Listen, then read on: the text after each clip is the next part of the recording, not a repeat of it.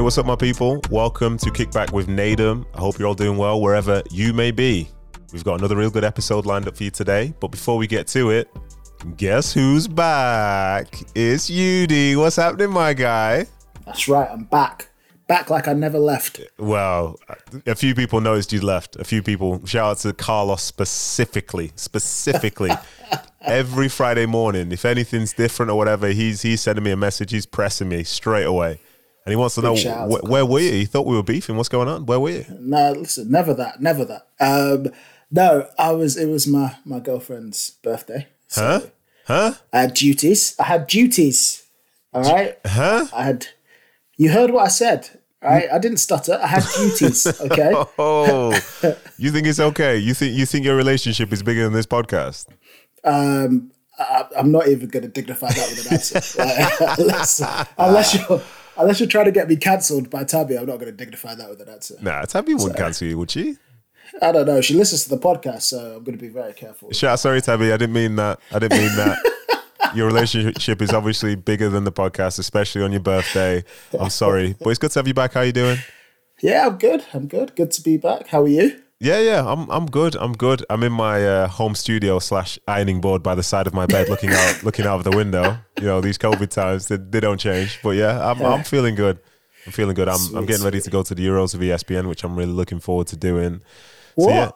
Oh, sorry. Let me rephrase that. Was that a subtle flex? I don't even you just dropped that one in. Oh, sorry. Did I? Oh, please excuse me. Please excuse me. Yeah, myself and Sami Khedira and people like that. We're getting ready to go. Oh, sorry. Excuse me. My bad. I didn't mean to say that. Let me just pick that up for you. I didn't mean to say that. You dropped something.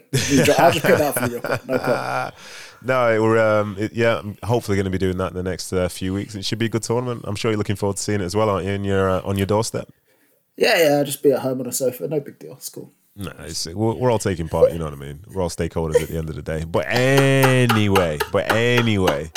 So today's guest, he's got a really, really interesting story. And instead of doing like a simple guess the guest, I'm just going to talk about them. And I want you to just tell me if you think you can guess who it is, yeah? But it's not like it's not in a structured manner. But this guy, so he's retired, but he's been Premier League top goal scorer twice in his career, yeah? Mm-hmm. He once held the record for being the highest ever British transfer, yeah? Mm-hmm. He's also finished second top scorer in La Liga, ahead of the likes of Raul and all those type of people, yeah? Mm-hmm. And with all those things being said, he only managed 23 games, I think it is, for his national team. Who do you reckon that is? La Liga? Yeah, he's finished second top scorer in La Liga as well. 23 goals for the national team. That one's... No, 23 games for the national team. That's all it was. Games, yeah. And this is somebody who, like I say, has like cost a lot of money and scored a ton of goals. This guy bangs goals. Oh, see, it's not Andy Cole because he never played in La Liga. So, hold on. Is he English? He's not English, no. Okay, see, that's what stumped me. Okay. Give me the nation. Like, where's he? The Netherlands. Holland. 2 top goal scorer. Twice top goal scorer in the league from Holland. This one's... It's a good one, huh? No, it can't.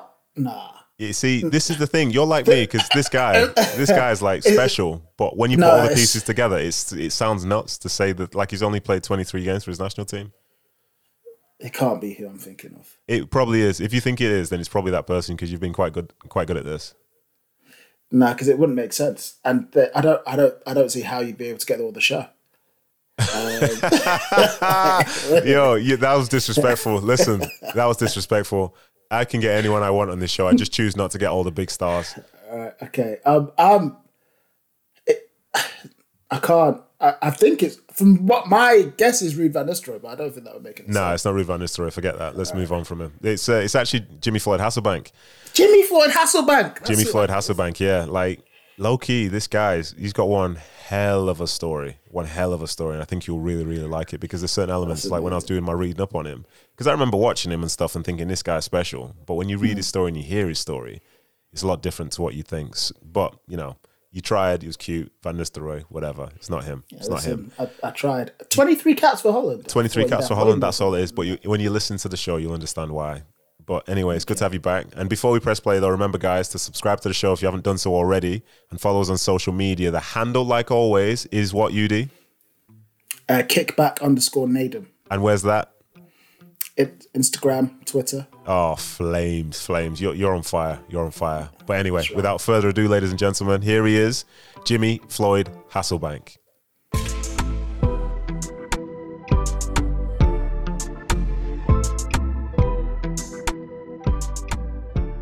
So firstly, thank you for coming on, and no problem. And it's good to see that you're still getting your exercise in, just that little bit of suffering, yeah. I have to Why? keep my own sanity. Okay, yes. okay, that's true. The food is the problem. Yeah, you know? I understand that. I understand that a lot. I'm okay for now, but maybe when I get to your age, maybe I will be a bit different. But okay. So you're not working out? Oh no, I am working out now. But the appetite to work out might not be the same when I'm older. It's easier to do now because I just finished. But, further down the line, maybe it's a bit different. Right. You ready?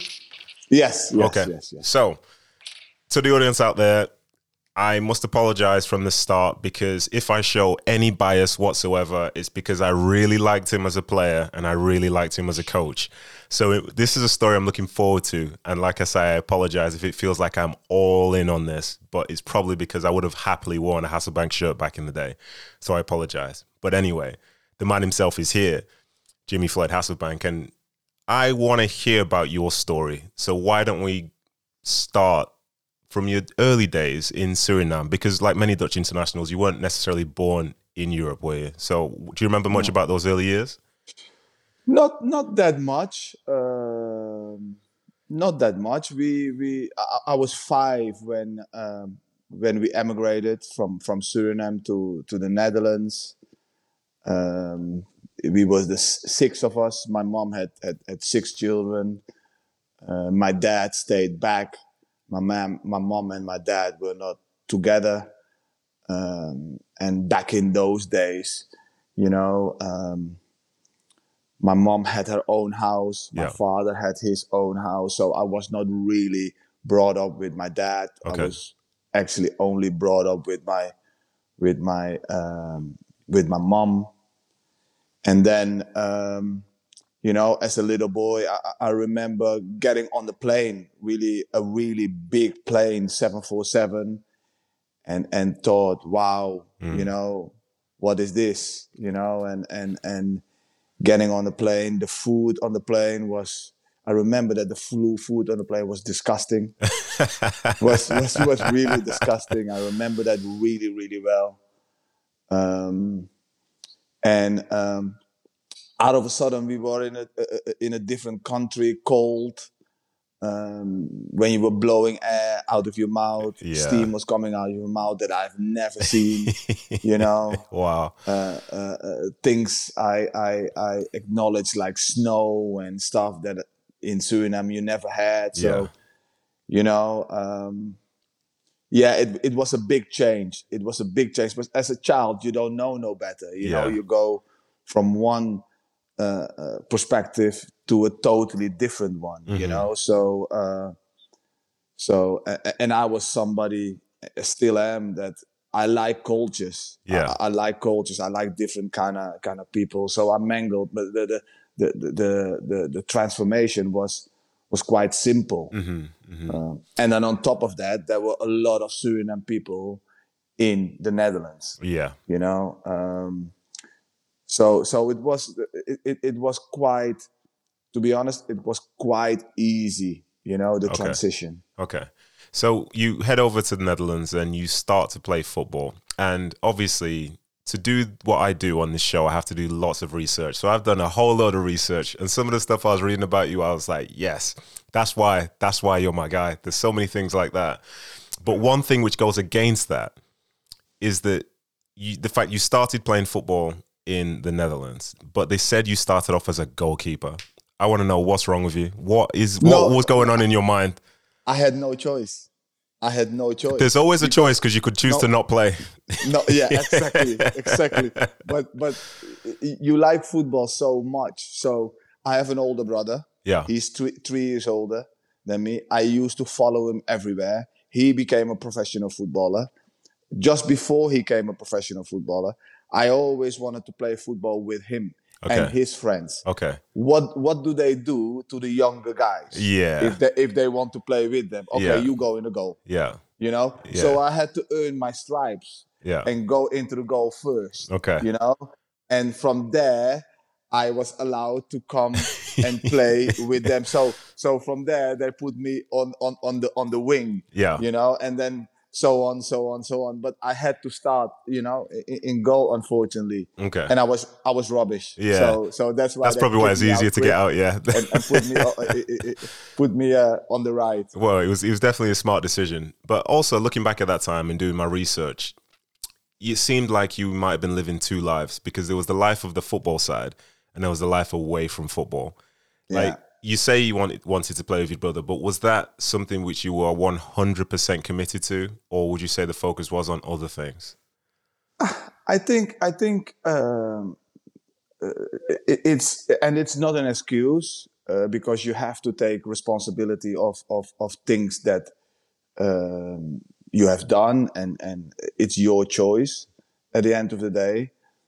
But I was brought up, when I came from Suriname, we were brought up in a really bad neighborhood. Yeah. And you know, a lot of criminal and fighting stuff was happening in that neighborhood. And you know, you get friends and you were quickly misled, and you end up doing things that you should not do. Mm-hmm. Me and my brother, we are totally different. You know, football was also his passion, and we end up playing for the same club, in the same team, in a professional team, you know, for 1 year. But he always stayed on the right path. Yeah. I had a spell that I was on a bad path. Yeah. You know, and I had to experience that for myself. Yeah. You know, and I had to experience the bad side and take the consequences and react from that in a better way. Yeah. Because I think if I would not have done that, I would not have been here today. Yeah. You know, in the same way that I'm here now. Mm-hmm. You know, I've got children and you know, I tell them honest what has happened to me in the past, and we don't want that to happen to them. Yeah. You know? Yeah. But it was good. It was very good, you know, the football side. But then on the other hand, as you said, there was some really bad things. And, you know, I was somebody definitely in the past that had to learn the hard way. Yeah, yeah. So your first professional club, was it Telstar? Yeah. Okay. Yeah. So online it says that when you were at Telstar, even as a professional, you were still living the second life as well. Was that true at the time? No, not really. Not in that aspect. I wasn't living the second life. I was always late. Okay. I was always late. Yeah. And why? Why were you always late? That I was always late.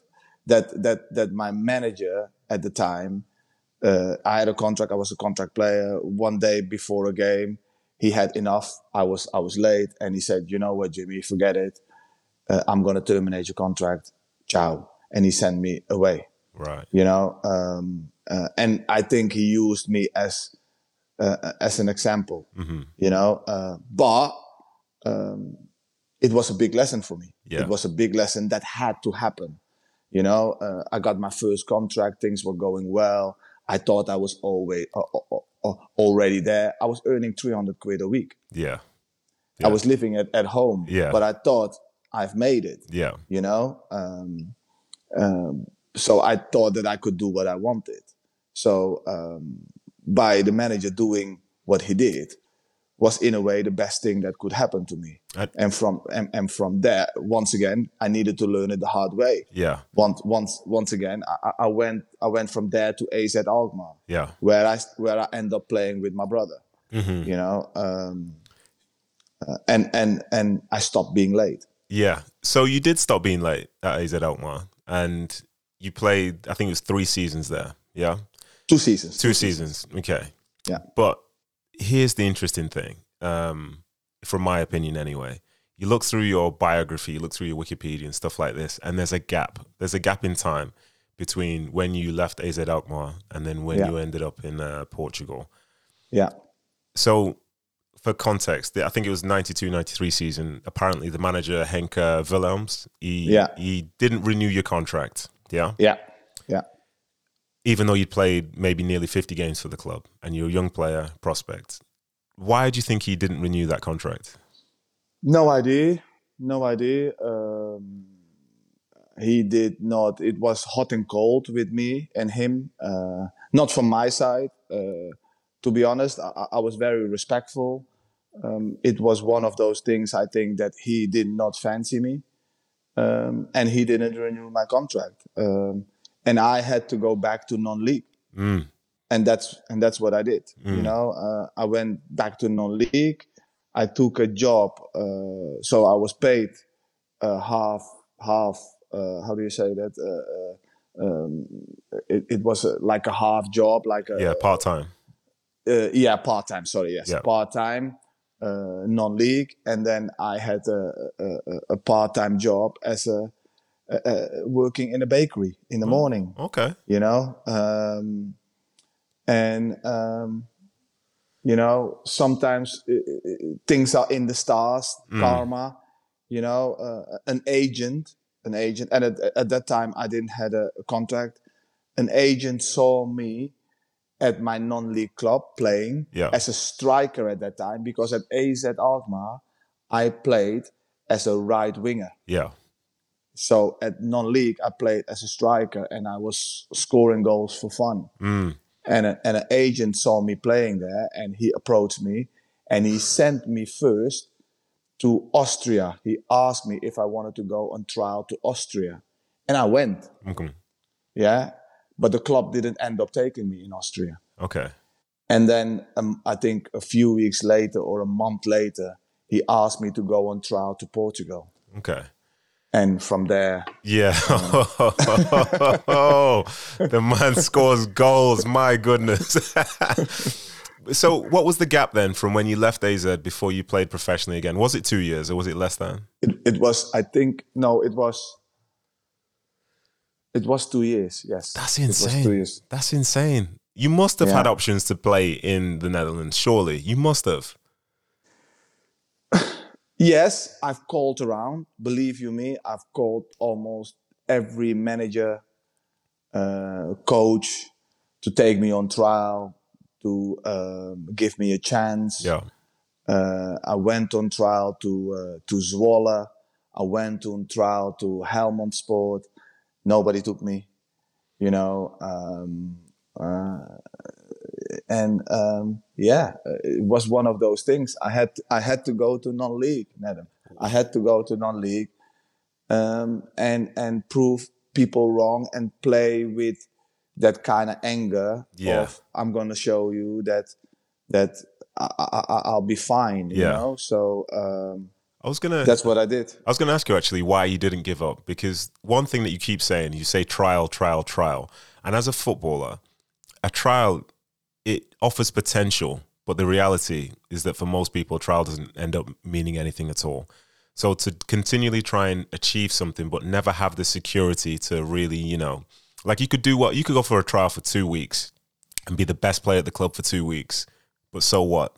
It doesn't mean they'll sign you at the other end. So how did you actually manage to keep so focused and so patient?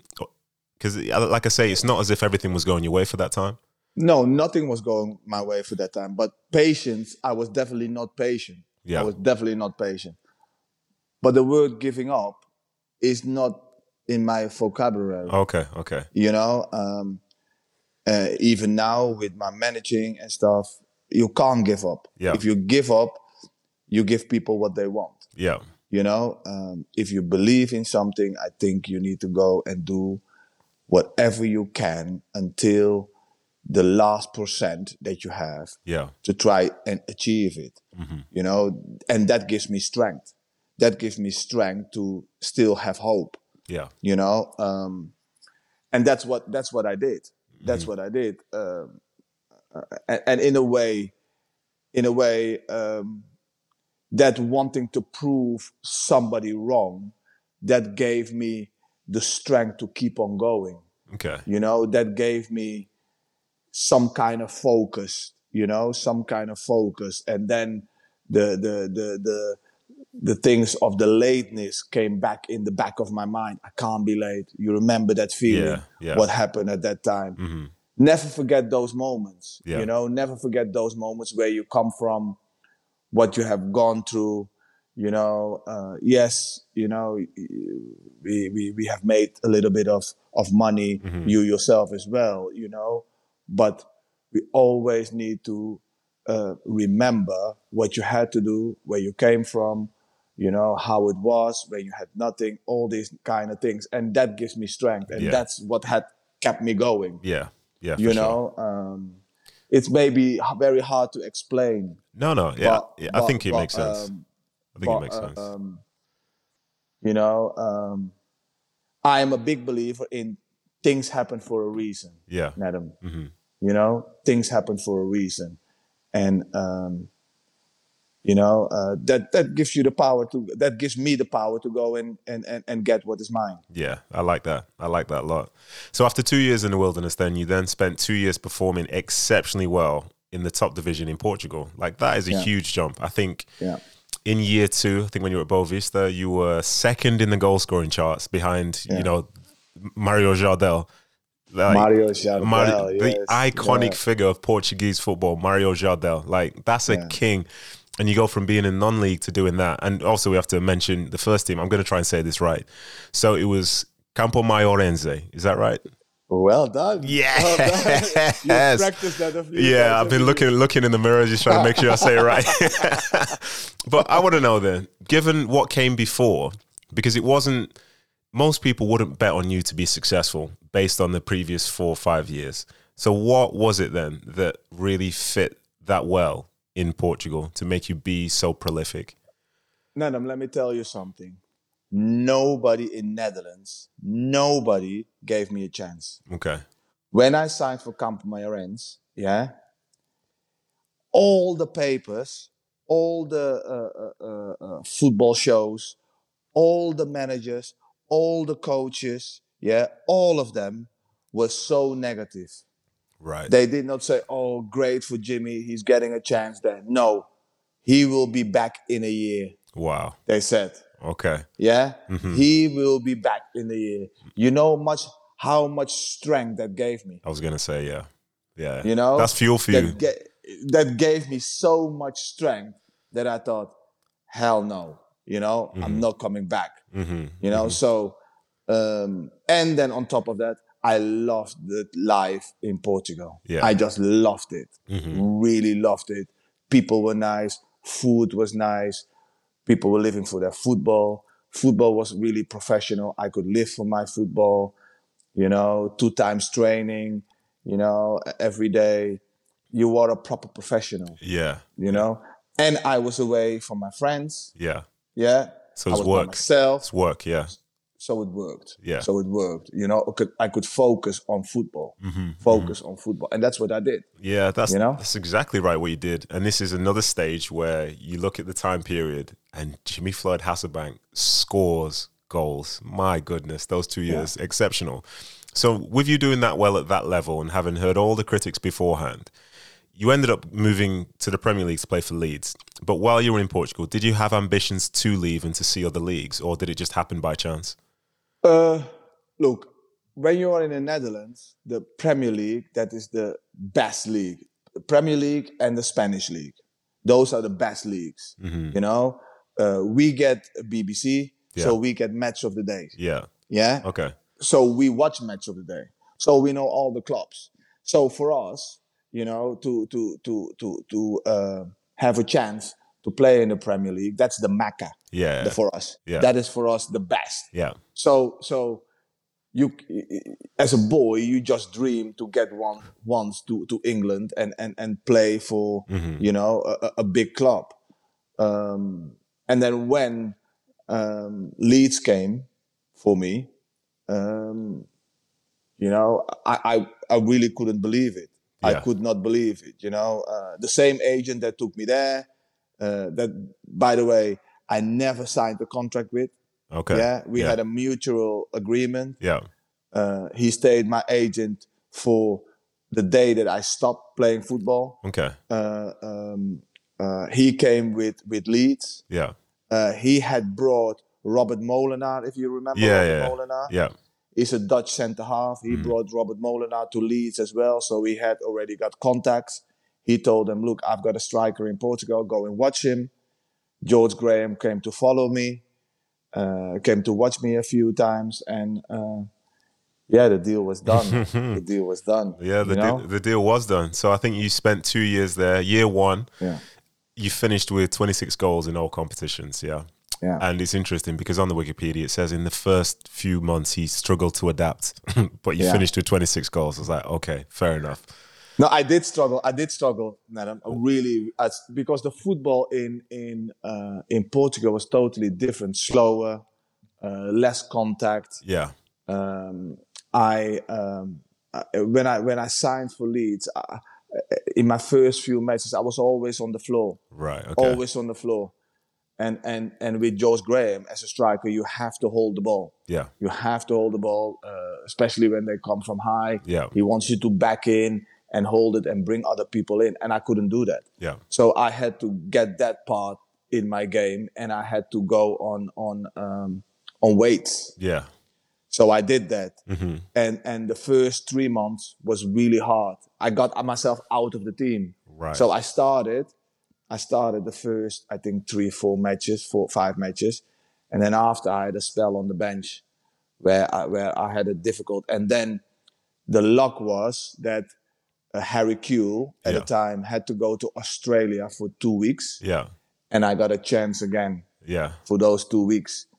And I played really well in those 2 weeks. And then when Harry Kewell came back, he played with me up front. Yeah. You know, and we became to be playing in a 4-4-2. Yeah. Yeah. You know, so that was my in, and then I didn't get back out of the team anymore. That's a fact. And I think it was in year 2. You end up being the joint Premier League top goal scorer. Like, for a guy that watched the Premier League, as in your case, in Holland, dreamt of playing there, was playing amateur football or part-time football 3 years earlier or 4 years earlier, to now be the top scorer in one of the most important leagues in the world. Like, you must have felt proud about yourself, no? Oh, yeah. I still feel very proud. Because I know how far I had to come. Yeah. And I know that this is 1 in 10,000, 50,000 that would happen, you know. And you know, to put yourself in that bracket with like the Alan Shearers, the Dwight Yorks, Michael Owen, you know, those kind of players, you know. 5-6 years ago, you would have never thought that. Yeah. You know what I'm saying? I know exactly what you're saying. And nobody in Holland, the Netherlands, would have thought that, you know. Even when I went to Leeds, they said, oh, he will fail. Yeah. You know, so to have done that, you know, it's special. It's special. And that's when you were on my radar, and like, it was great. And then you ended up moving to Atletico Madrid. Yeah. And listening to the then Leeds manager, I forget what his name was, but the one who said you can't win anything with kids. David O'Leary, yeah. So he was saying some things which were kind of, if you read between the lines, he was trying to call you greedy. Do you think that was fair in that moment, or do you think he missed the point? No. He knew what he was doing. The thing is, what people don't really see, and you will understand this. George Graham bought me. Yeah. I became, at the time when he bought me, I came in the door not as a superstar, just as Jimmy, the striker from Portugal, who has to prove himself.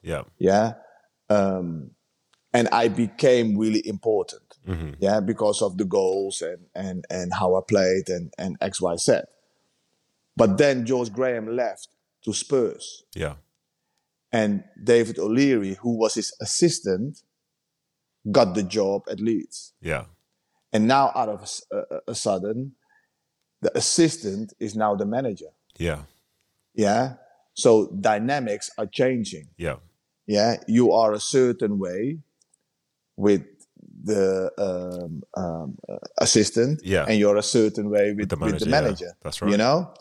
So so my relationship with him was not really that great. Yeah. Even as an assistant, it was not really that great, you know? And he had the younger ones all as his favorites. Right. And I think he just wanted to build the team around Harry Kewell. What is fine. Yeah. What is fine, that is every manager's prerogative. You know, he sees a vision and he has to do it. That is fine. But at the time, I had 2 years left. They wanted to break it open. I was in a really good negotiation position for myself.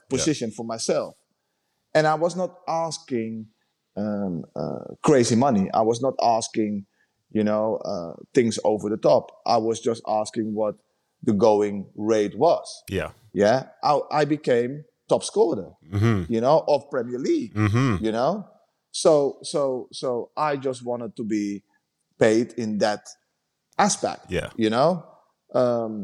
because end of the day, they were going to ask 12 million quid for me. Yeah.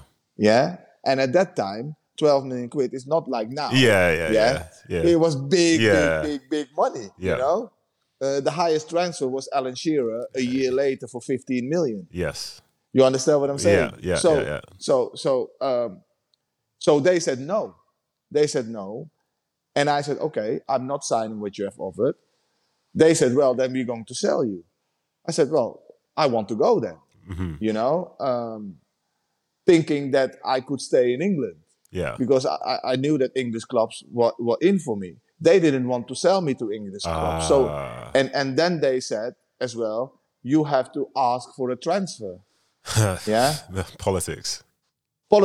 You have to ask for the transfer, but you still get your signing on fees. And you know that rule. If you ask for a transfer, you don't get you don't get your signing on fees. Exactly. So, but they don't say that in the media. In the media, they say only, Jimmy Floyd has to ask for transfer. So all the fans are on my back, while they don't really know the whole story. So then I end up leaving, but then other players are coming for earning more money that I was asking for. Wow. You understand? Okay. Yeah, you understand? Yeah. So, but it's another thing. It's a lesson. Yeah. It's another lesson. And I am not a bitter person. I move on. I went to Atletico Madrid. I had a magnificent time in Spain. Yeah. Yeah. I ended up, getting a really good contract, a better contract than what I wanted at Leeds. Yeah. And end of that, I had a great experience with a great club, and the year after that, I came to Chelsea. So in a way, it's all worked out. Yeah. It's all worked out. So. Yeah. It's a pity because I didn't want to leave Leeds like that. Yeah. Leeds has got a much better place in my heart than leaving it like that. Yeah. Mm-hmm. Yeah, I get that 100%. And just so people are aware, you went to Atletico Madrid and overall the club had a bad season because they were relegated, but you were second top scorer in La Liga. So, one thing happens again. Jimmy Floyd Hasselbank scores goals. So again, and then he only not against when I play against you. Well, yeah. You scored against me as well. That's the thing. But we'll get to that. And then, so you moved to Chelsea, and you mentioned the Alan Shearer thing for £15 million because when you came to Chelsea, you tied the record for the highest transfer fee in England, and that's something that doesn't really get spoken about because even in my mind, I remember that £15 million for Shearer, but I don't remember it for you at that time. I don't know why. Don't know why that's the case, considering it's the same money. And as I say, you ended up coming to Chelsea, which ended up being the place where you played the most games. I think it was 177 games, scoring, just the 87 goals. That prolific 1 and 2 type striker, prolific yet again. And that was even better in the league because it was 69 in 136 league games. And I know I keep saying it, but there are certain things that are true in life, and it would be the sun will rise, the sun will set and Jimmy Floyd Hasselbank will score goals. That's exactly exactly where we're at. So I want to know about that time at Chelsea then, because you were obviously doing very well, and there were some very big and significant players at Chelsea at that time. And even though it's not the Chelsea that happened straight after Abramovich took over, it was still a very, very strong Chelsea team. Yeah. Why was it then that you didn't win more with that team? Oh, because we were not consistent enough as a team. We weren't consistent enough. Right. I think when we played Man United, Arsenal's, Liverpool's, we would win. Mm-hmm. We would win. But when we would play a Bradford or a Man City that was not a big club at that time, we would struggle, while Man United would not have those problems. Yeah. And that is it. We had the players for it. We had the team for it. As you just said, we had magnificent players: Moussa Desailly, Graham Lasso, Babayaro, Melchior, Petit, Poyet, Ida Johnson, Gianfranco Sola, yes, nice Bolo Send, and so on. But we were not consistent enough. Yeah, we were not consistent, and that's also with saying now with the manager. Yeah, when you majority of time when you look at winning teams that win leagues, they play one way, they play one system. Yeah, we were always like, then it was 4-4-2, then it was 3-4-3, then it was 4-2-3-1, then it was this, then it was that. So we were not consistent enough. Yeah, and that was a shame. But I can't speak for too long about Chelsea, even though I could do, because I'm aware I don't want to keep it for too long. And also there's a big QPR audience here. So the more you speak about Chelsea, the angrier they'll get. But, I'm listening. I hear you all. But the thing I want to talk about now, before we move on to say further on in your career, is you were the underdog in the Netherlands. People didn't fancy you. People didn't think you'd do well. But when they're faced with the fact that you were doing well every single season, how is it that, I can look online and see that you only played, I think it was 23 games for the national team, 23 games? Because I never played for Ajax, Feyenoord or PSV. That's how it used to work. That's how it worked then. And that's a big thing for in Holland. I have not been brought up the Dutch way. Right. And the Dutch way is 4-3-3. Yeah. I've been a striker, especially back in the day, that in a way had to play in a 4-4-2. Okay. And then later on, I learned how to play in a 4-3-3. Yeah. I went to the World Cup '98 with the Dutch national team. And I was always seen as, Jimmy, until now, he just scores goals. He cursed by just being able to score goals, just the curse. Yeah, no, but that's why the Netherlands never win something. Yeah. Because in every other country, if I was German, I would always have played. Yeah. Even if I was just scoring goals. Yeah. They would find a way to get players around me, so they could win games, because they know we have somebody who just scores goals, you know. But the Dutch, they don't think like that. They want to control the game. They want to pass. They want to have the ball. They want this. They want that. A perfect game. Yeah. So that's why the Netherlands really, majority of the time, never win something. So, and that's why, in a way, I'm never being seen as a typical Dutch player in the Netherlands. Yeah, that's which is crazy. So it's fine. Well, it's crazy because you did make that parallel to Germany, and the one that sticks in my mind from there is like a Miroslav Klose. This is a guy. There you go. Yeah, scores a ton of goals. You could talk about his link-up play and stuff, but you can't talk about that in the same way you'll talk about the fact he just scores a lot of goals. Yeah. And all those goals matter, especially at international level, where the difference is so small. Yeah. So after your time at Chelsea, anyway, to bring it back to something club related, you end up moving to Middlesbrough. Like, how did that come around? Because I would say West London and the northeast of England are two completely different places. Completely different. I remember being in Dubai. Yeah. So my last year at Chelsea, Peter Kenyon calls me. I got 1 year left. Peter Kenyon calls me and said, Mourinho is coming in. We're going to let you go, Jimmy. I said, okay, deal with my agent. I'm on holiday in Dubai. Who calls me? George Boateng calls me, who was at the time at Middlesbrough, who I know from the Dutch national team. Mm-hmm. And he says, Jim, have you got appetite to come to us? You know? So we have a conversation. I ask him, how is it there? Blah, blah, blah. He says, oh, top. The coach is really good. Manager is really good. Really nice guy. Really good club. And I said, well, let the manager give me a call. Mm-hmm. So Steve McLaren gives me a call. We end up talking on the phone. I go and see him. And I end up moving there, you know?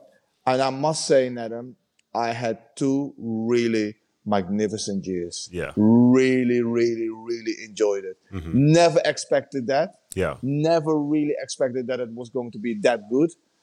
And to be fair, we had a really good team. Yeah, you did. Gareth Southgate, Hugo Akiok, who is not with us no more, Mendieta, Rochenbach, Bolo Sender, you know, George Boateng. So we had a really, really good team. And me and Fuduka up front. Yeah. You know. That's a good team, yeah. And we end up in the second year going to the UEFA Cup final. Yeah. You know, losing against Seville 4-0. Yeah. But still, for Middlesbrough to go to the UEFA Cup final, wow. Yeah. That's, you know? I feel like that competition is basically Seville's competition. Every time you see them in the final, you know what time it is. No. It's that coach competition that won. Oh, just won it again yesterday. Yeah. He's won it 4 times now. That's you know? very impressive. I'm sure he'd want to trade it for a Champions League, but then also 4 of those 4 European titles can't be messed with. And wow, yeah, exactly. You've named so many names there, which is really interesting because you've mentioned Bolo Zenden, who I played with as well when I was at Sunderland. You've mentioned Steve McLaren, who I was managed with, and then to sit across from you and having played against you and been managed by you. Like, I'm caught very much in this whole football cycle. Like, so many names and faces that you're mentioning and so on. But there's one thing, to go back a year, in your first year at Middlesbrough. I think we spoke about this when we were at QPR together. And my best memory of you playing against you, or worst memory, was when you had a shot in 2005, a free kick at the Etihad for Middlesbrough, last day of the season. You kicked that ball so hard. It was from like 1,000 yards out against David James in goal. That thing was like crossbar and in. And that was such an important game for us because if we won, we made it into Europe. Yeah. And like after you scored that goal, I remember Mark Schwarzer, I think I've never seen a man take so long on every goal kick in all my life. And this was from 5 minutes into the game. But it was such a big occasion. And I couldn't help, as a City fan, obviously everything would have been different, but I couldn't help as a City player, looking at you guys in the final the next year, after that game being the game which would define who would get there, and thinking what could have been. But then also, for us, you know, we finished the game with 2 goalkeepers on the field. So as a consequence, you know. I didn't understand that one. That was you had a striker on the bench as well. Yes, and the striker on the bench, John Macken, as I've discovered recently, he, up until Nicolas Anelka came, he was the club's record transfer. So he was sitting on the bench as there were 2 goalkeepers on the field. And that was his side. And for my side, I'll never forget, it was like a minute to go in the game. And we had a corner. I said to Stuart Pearce, can I go up for the corner? He said no. So I had to stand on the halfway line. But I had Nicky Weaver, the other goalkeeper, standing 10 yards ahead of me, and David James 40 yards ahead of me. So if ever there was an indication that they don't think I'm any good, I had 2 goalkeepers closer to goal than I was in the game where we needed to score. But, you actually scored a few goals for me. So, yeah, I know. But what use was it? I wish I could have been like that back then. But anyway. That going back to that goal, that free kick, if you remember, that free kick was taken twice because Bolo was supposed to give me a little touch, yeah, little touch, and then I would hit. Yeah. And the first time we did it, he did the touch wrong, and I got really angry with him. I said, "Get out of the way! Get out of the way! Yeah. I don't need your touch." Yeah. And I put all that anger into the shot. That hit. I wish you did it the first time. And it was going so sweet. Yeah, it was. It was special. Yeah. It was special. Yeah. So after those 2 years, anyway, in Middlesbrough, you then finish off spending a year with Charlton in the Premier League, and then the last and final year was with Cardiff in the Championship. Yeah. And what was it then that made you actually decide to retire and call it quits from the game? As a player, you know when you have enough, first and foremost. I was going to play another year with Cardiff, but Cardiff was in financial trouble. So I had to like make the decision, shall I go to another club or no? And when you're a little bit older and you miss a pre-season, you know, it's hard, you know, and you're getting a little bit slower. You want to do the things that you used to do and you can't do them. Yeah. And you know in your mind, you know, I think it's enough. I was 36, you know, and it was the right time. It was the right time, Adam. Yeah. Just in your head, you know. Yeah. Okay. I'm with that. And so now to get to this stage. So in recent years, most people have seen you as a manager or as a head coach, rather, yeah. But did you always want to do that as you were sort of progressing through your career, or is it something you kind of chose to do after you finished? When I was playing, never, ever, ever, ever. Never, ever, ever, ever. So what happened then? Just talking to Steve McLaren afterwards, you know, just going to see him, just seeing how he works. From one moment to another, I decided I'm going to get my badges, you know, start coaching, did my badges, then started to do sessions myself.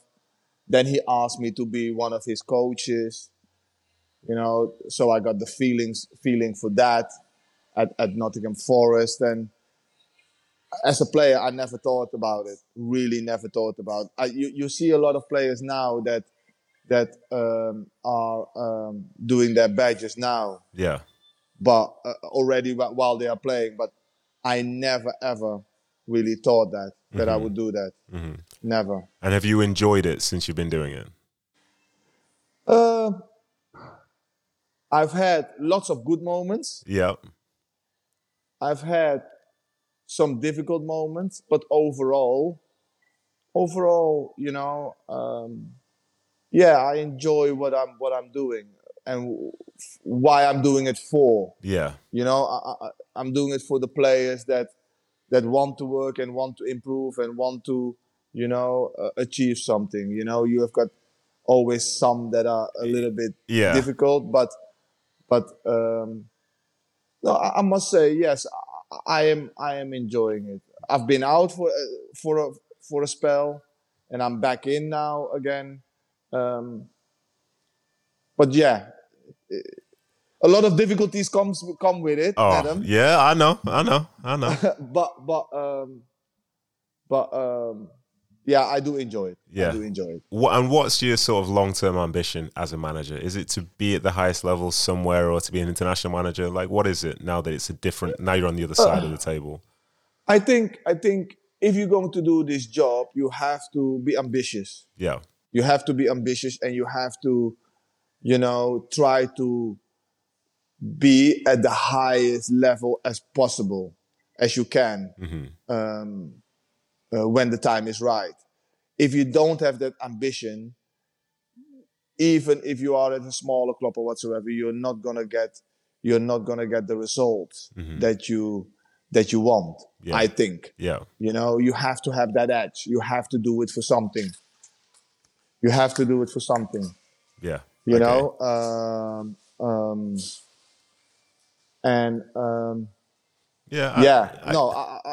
you know, you want to manage at the highest level. Yeah. So to now put this back on you because you've explained what you were like as a player, and I know what you're like as a manager.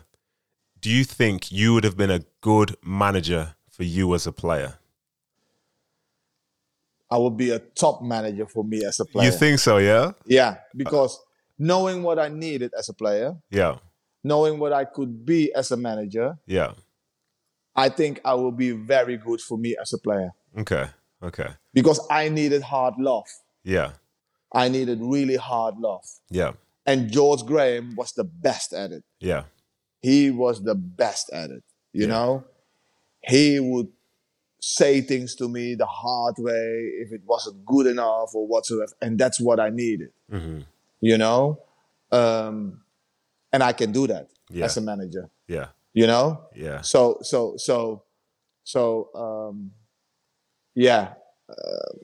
I would be good for myself as a manager. So one of the reasons I liked being coached by you, firstly, is the fact that, I was a fanboy, so I remember you from back when. But it was tough. It did feel tough, but everybody was in it together at the team at the time. And the Tuesdays were always hard, and we'd have to do stuff on the Sunday after games, and it felt hard because it was different. But people buy into it and it becomes competitive, and you're all doing it together. And the biggest thing overall, especially at QPR, which players are desperate for, is that I think most people would agree with this, is the fact that you were fair. So it was never a case that you would treat somebody better than somebody else. Because I remember we were training one time on the far field and you were doing something tactical. I think it was Jamie Mackie was like joking with someone or something, and we were all gathered around. And Jamie Mackie is like a big part of QPR's history, so he has a lot of respect. But you dressed him down in front of absolutely everybody. And this was early in you as a manager there. And from then the tone was set, because for times gone by, we'd seen maybe someone can do this and someone can't do that. But you did that. And all of a sudden, everyone's like, well, if that can happen to him, this can happen to me. And if that can happen to me, I'm never going to let that happen to me. So you raised everybody's standards by showing everybody was the same. And within football, that's what you want. You don't want to be in a position where you feel you'll be treated differently to the next person. Yeah. So I hope you're still that same person, to be honest. I try. I'm big on that. I'm really big on that, because if you want to be successful, if you want to have a successful team, that respect in that team has to be there. Yeah. When you are walking over that white line, you have to know that your mate has got your back. Yeah. And that's on the training pitch. That is wherever, the same. Yeah. And that is a big part of it. Yeah. You're not going to be successful that if you give one of, and all managers have got favorites. Yeah. Whatever you say, all managers have got favorites. All managers have got people in the dressing room that they know I can trust. Would you say? I can trust him. Yeah. I can trust him. I know I'm gonna get. He might play bad today. He might have a bad game, but I know he's giving me 100%. Yeah. You understand what I'm saying? Yeah, of course. Yeah. But you can't show the group that, he's your favorite, or I've got a soft spot for him. Yeah. You have to do it in different ways. Mm-hmm. You have to keep your integrity in the group. Yeah. Because end of the day, you're standing in front of everybody. Yeah. Yeah. And everybody is watching you. Yeah. And there's a fine line. Players can see right through you. Yeah. You know what I'm saying? Yeah. Players it doesn't matter who you are. Doesn't matter if you are Zinedine Zidane and you're standing in front of your Real Madrid players. Players can see right through you. Yeah. So honesty is important, but also treating people, the right way. Yeah. It's important. It's important. 100%. 100%. And that's going to be the closing thing for today's show. But I totally agree with what you said. And the fact that you said players see right through, having been a player yourself, that's the perfect thing, because you know yourself. There have been times when people have been gathered around and looked at a coach trying to give a motivational speech and nobody's listening. Their bodies are there, but their minds are elsewhere. and the importance of making sure you always have that trust and belief from your team. I think that's how you can find, that's exactly how you can find success. And I hope that you find plenty more of it in days to come and years to come.